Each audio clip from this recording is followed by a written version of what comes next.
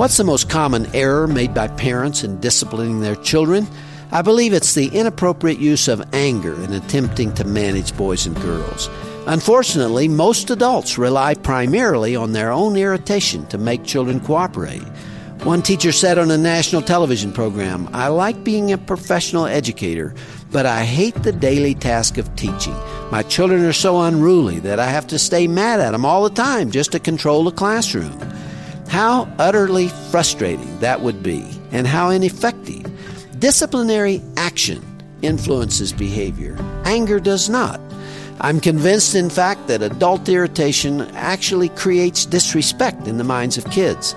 They can see that our frustration is caused by our inability to control the situation. We represent justice to them, and yet we're on the verge of tears as we flail the air with our hands and shout empty threats and warnings. Now, I'm not recommending that parents and teachers conceal their legitimate emotions from their children. My point merely is that anger often becomes a tool used for the purpose of controlling children.